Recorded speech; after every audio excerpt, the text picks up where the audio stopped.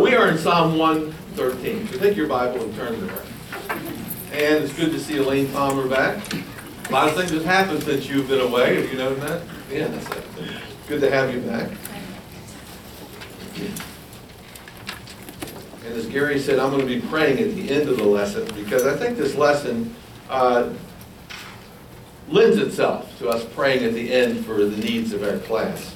Okay? So you got Psalm 113. Psalm 113 is our last psalm of the summer for 2016.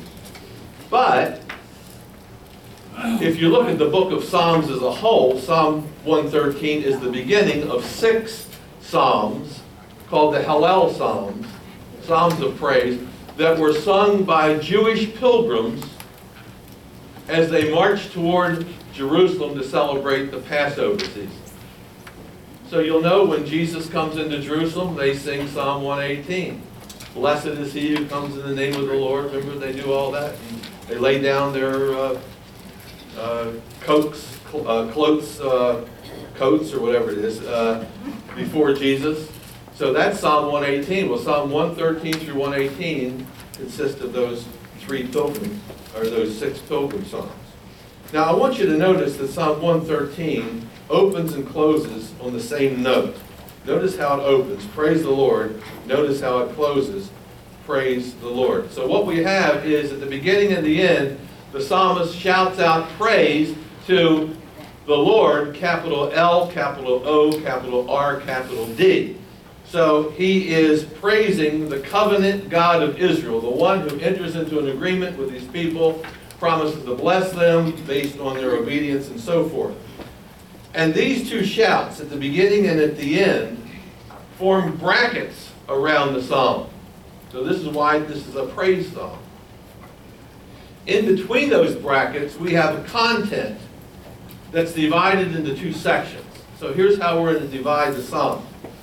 Section number 1, the call to praise, which goes from verses 1 through 3.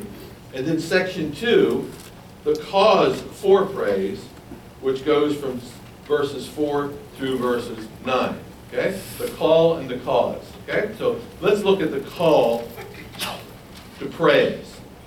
So we pick up at that second line in verse 1, praise, O servants of the Lord. This is the who question, answers the who question. Who is the praise? It's those who serve God, Yahweh, as their master. Okay? Those who are subject to God. Those who obey God. That's what servants are. Okay? That's the who of the praise. Now look at the what of the praise in verse 1. Praise what?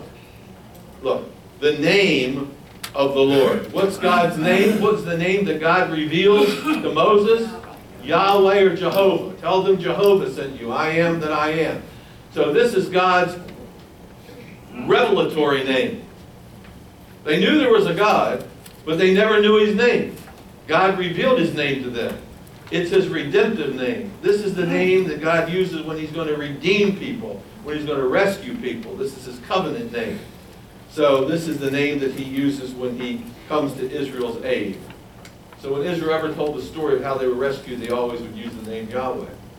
So what we have here is a name that reveals God's character. If I say God, that doesn't reveal anything. If I say Yahweh, that reveals his character. He's a God who rescues us and comes to our aid. So that's the what. Okay? Then he adds this in verse 2. Blessed be the name of the Lord. We're called to praise God. And then look what it says. Blessed be the name of the Lord. So our praise brings happiness to God. You want to make somebody happy? Just praise them. Brag on them a little bit. You want to minister to God? Brag on God a little bit. Our praise blesses God. And that's what he is saying here. This is the way that we can minister to God. We always think of God ministering to us, or we minister to each other. But this is the way we can minister to God. We can bless God. We can make him happy by bragging on him. So the who, the what. Now look at the when. The when of praise. Okay? Look at verse 3. Or end of verse 2. from this time, so you're to bless God and you're to praise God, from this time forth and evermore. So how long are we to praise God? From now and forever. We're to continually praise God. There should never be a time when we don't praise God. Most of us, I would say, praise God on Sundays. We do that. But usually if our day is busy, oftentimes, and we don't make time to praise God, we just go on with our own business. So the win of praise is continually praise God. Okay? That's the first from. Blessed be the name of God from the time forth, this time forth, and evermore. And then look at verse 3. We have the second from the rising of the sun to its going down. Now this is figurative language. So what does it mean? The rising of the sun to its going down. So you would say, it could relate to time. The when. When are you to do it? From the rising of the sun to its going down. From sunrise to sunset. Or from the time you get up in the morning to the time you go to bed at night. You should be praising God. It could mean that. It may refer to the where. You ever think of that? Where does the sun rise up? In the what? Where does the sun set? In the west. So that's location, isn't it? Not only the when, but also the where. These are two opposite words. East and west. And everything in between encompasses everything in between. All the locations in between. So we should be praising God everywhere, all the time, all who are His servants. Does that make sense? So I think that's really significant. Now, verses 1 through 3, in a sense, are instructions. It tells us what to do. It's a call to praise, but it tells us what to do. We're to bless God. It tells us when to do it, where to do it, and so forth. The call to praise. Now we come to the second section, and that's the cause of praise. And this is where it gets sort of interesting. The cause of praise. Now we've talked about the who. We've talked about the what. We've talked about the when. We've talked about the where. Now we're going to talk about the why. Why should you praise God? Okay? The cause for prayer, or for praise. First of all, I want you to notice we praise God because of His greatness. Look at verse 4. The Lord is high above all the nations.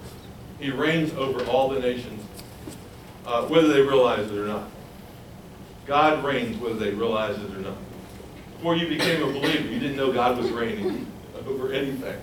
You just thought that you were sort of in control of your life. If you were like I was, God was sort of an afterthought.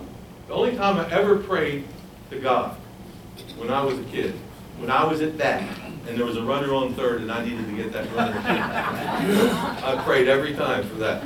God came through many times for that.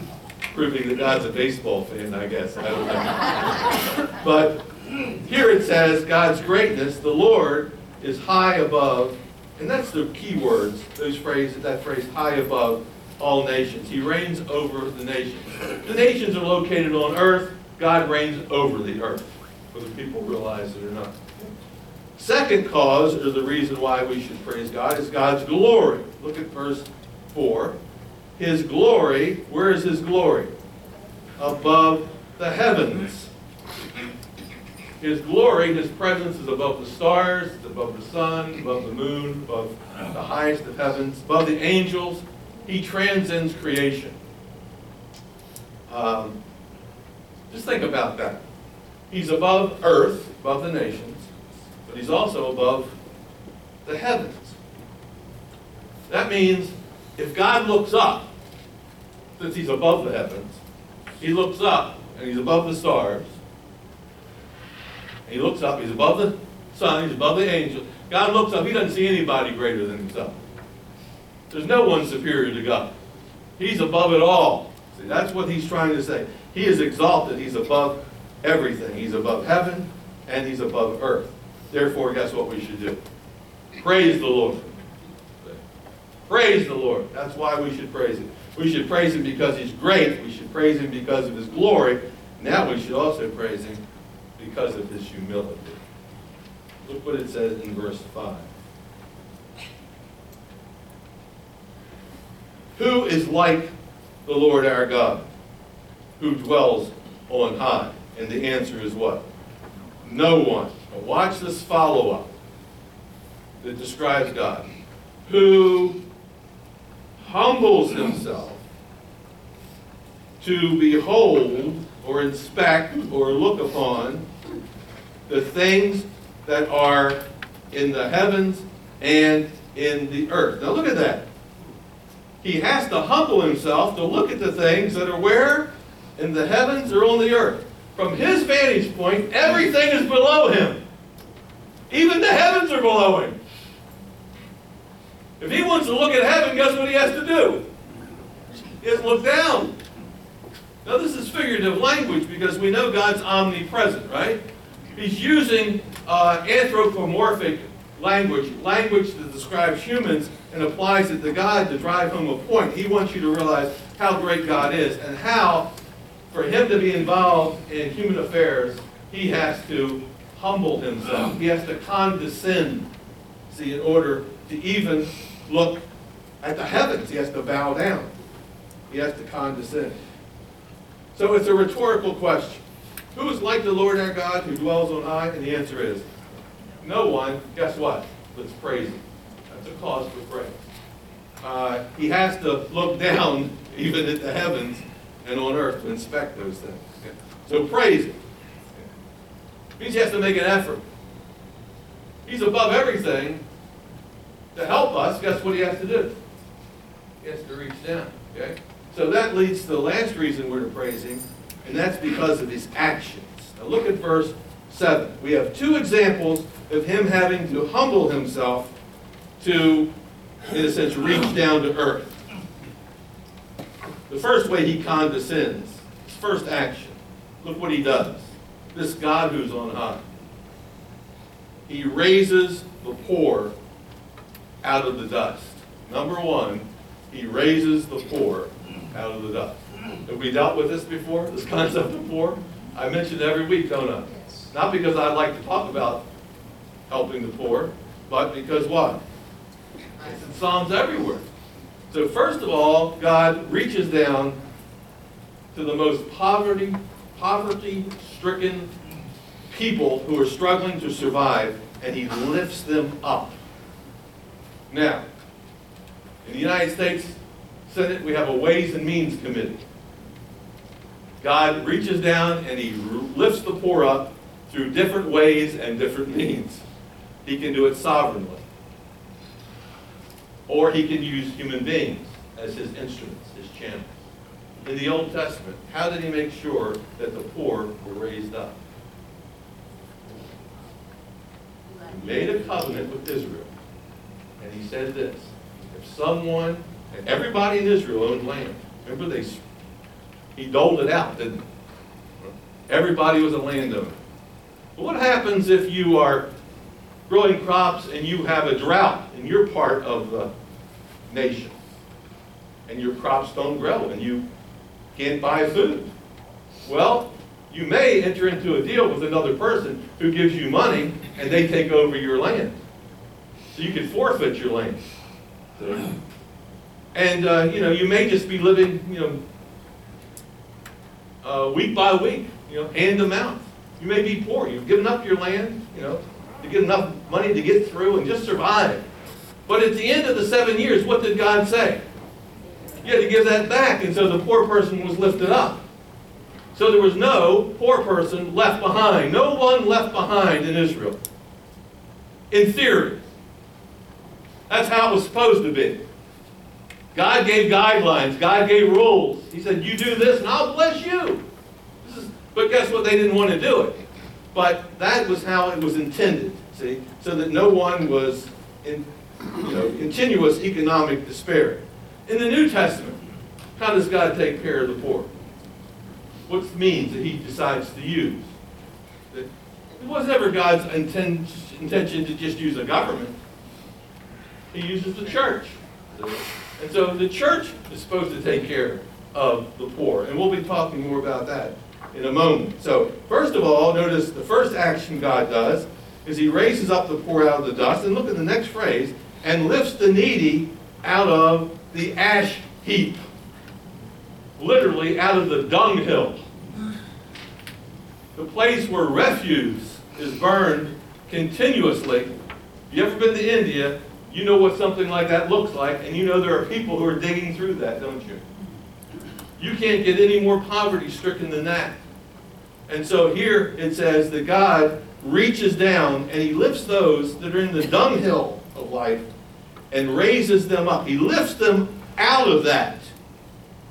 See? Now remember, what's the call? The call is to what? What's the cause? God lifts people out of those doldrums. And guess what we should do? Praise the Lord. That's what we should be doing, praising the Lord. Now we have a purpose statement. Why does he lift them up? Why does he lift up the needy? Why does he lift up the poor? Why does he get them out of that situation? Watch this. Look at the next word in verse 8. You see it? That. So that. Here's the purpose statement. In order that. You see that? Here's the reason. In order that he may sit him with what? Princes, with the princes of his people.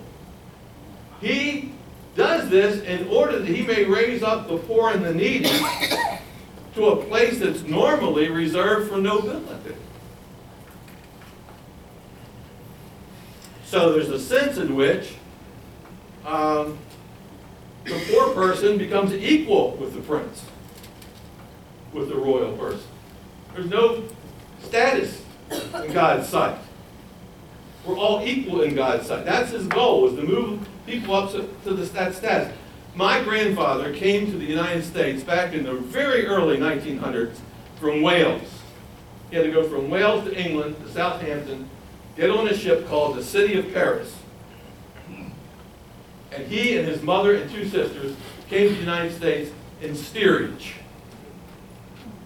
So when I got on, Ancestry.com and I looked, it said steerage. I said, well, what's steerage? And so I got on the internet and I looked up steerage on Wikipedia, the source of all knowledge. And it said steerage. It was very interesting. It said, in the early 1900s, and this is exactly when my grandfather came, it said steerage was the lowest level in the ship where they carried cargo. But people who were so poor, who couldn't, get a place in another deck, actually came across in that cargo hold called steerage. Well, imagine my grandfather in steerage, and they moved him up to the presidential suite. Can you imagine what a blessing that would have been? Hey, he would be in the place of royalty. He was poor, but guess what? He would be lifted up, raised up.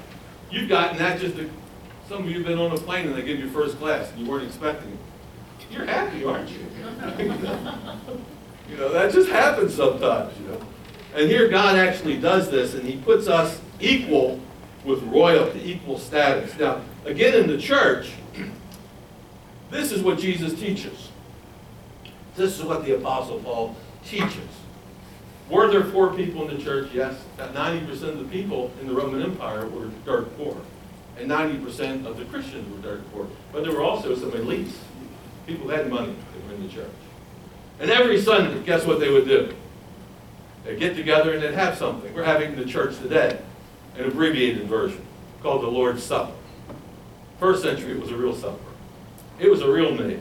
It was a real spread. And guess what? The poor sat down with the elites and ate the same meal. When it didn't happen, the elites were condemned. Remember what Paul said to the elites in 1 Corinthians? He said, you come in and you eat all the food and you drink all the drink and you get drunk. And then the poor people come in who've just been working in the fields, and guess what? There's nothing left for them. Yes, he lays them out because that's not the way it is. The poor are to be raised up and have that equal status. The status of a king. So, in Christ, there are men and women, There are distinctions, but guess what? There's no difference. In Christ, there's no male or female. In society, there are slaves and free people, but guess what? In Christ, no slave or free. Notice the slaves and free are equal in Christ when they come together in the church. See? In Christ, there's no poor, there's no rich. In Christ, there's no Jew, there's no Gentile. No advantage to being a Jew in the church. Now, in the Old Testament, guess what? Great advantage of being a Jew. Right? But not in the church. No advantage. See? Equal. And so we are like kings. And in the future kingdom, when the kingdom comes to earth, guess what? We're all going to live like royalty. In fact, right now he calls us a kingdom of priests. In 1 Peter, we're a kingdom of priests. And so we see that there's this equality. And you know when you were a kid, you used to sing the song, red or yellow, black and white. Yeah, there's no difference in these sides. Are there distinctions? Yes, there are red people. Yes, there are black people. There are white people. There are yellow people. Guess what? Distinctions, and society uses those distinctions to keep people right where they want them. But in Christ, there's no difference.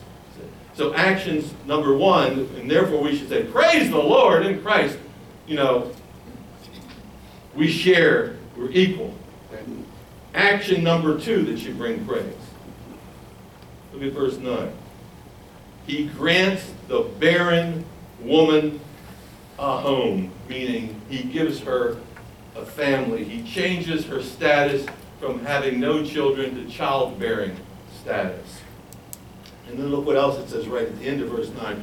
It says, he grants the barren woman a home, just like a joyful mother of children. Notice how he changed the status. Just like he changed the status of poor people, he changed the status of a barren woman to a childbearing woman.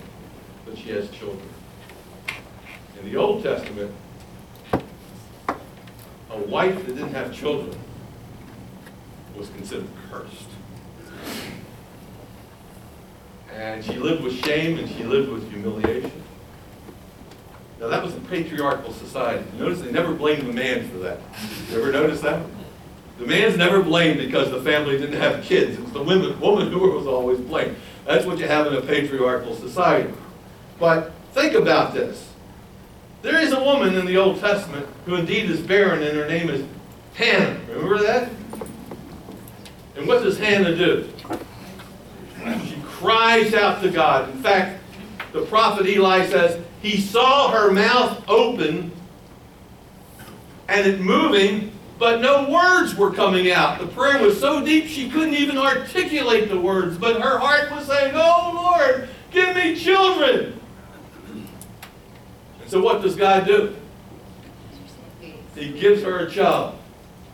And she says, Lord, because you gave me this child, I know it's a gift. This is what he's done right here. He made this barren woman childbearing so that she could have a family. And she praises God and she says, I'm going to give my son to serve in your temple. Remember that? Now I want you to go over to 1 Samuel. I want to show you something that I think is pretty interesting. Because this is the story.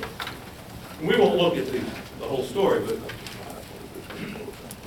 what we'll do is I'll just point out where this is located. Okay? So in chapter 1, you have the story of her crying out in her heart, and you can see in verse 13. This is 1 Samuel chapter 1 and verse 13.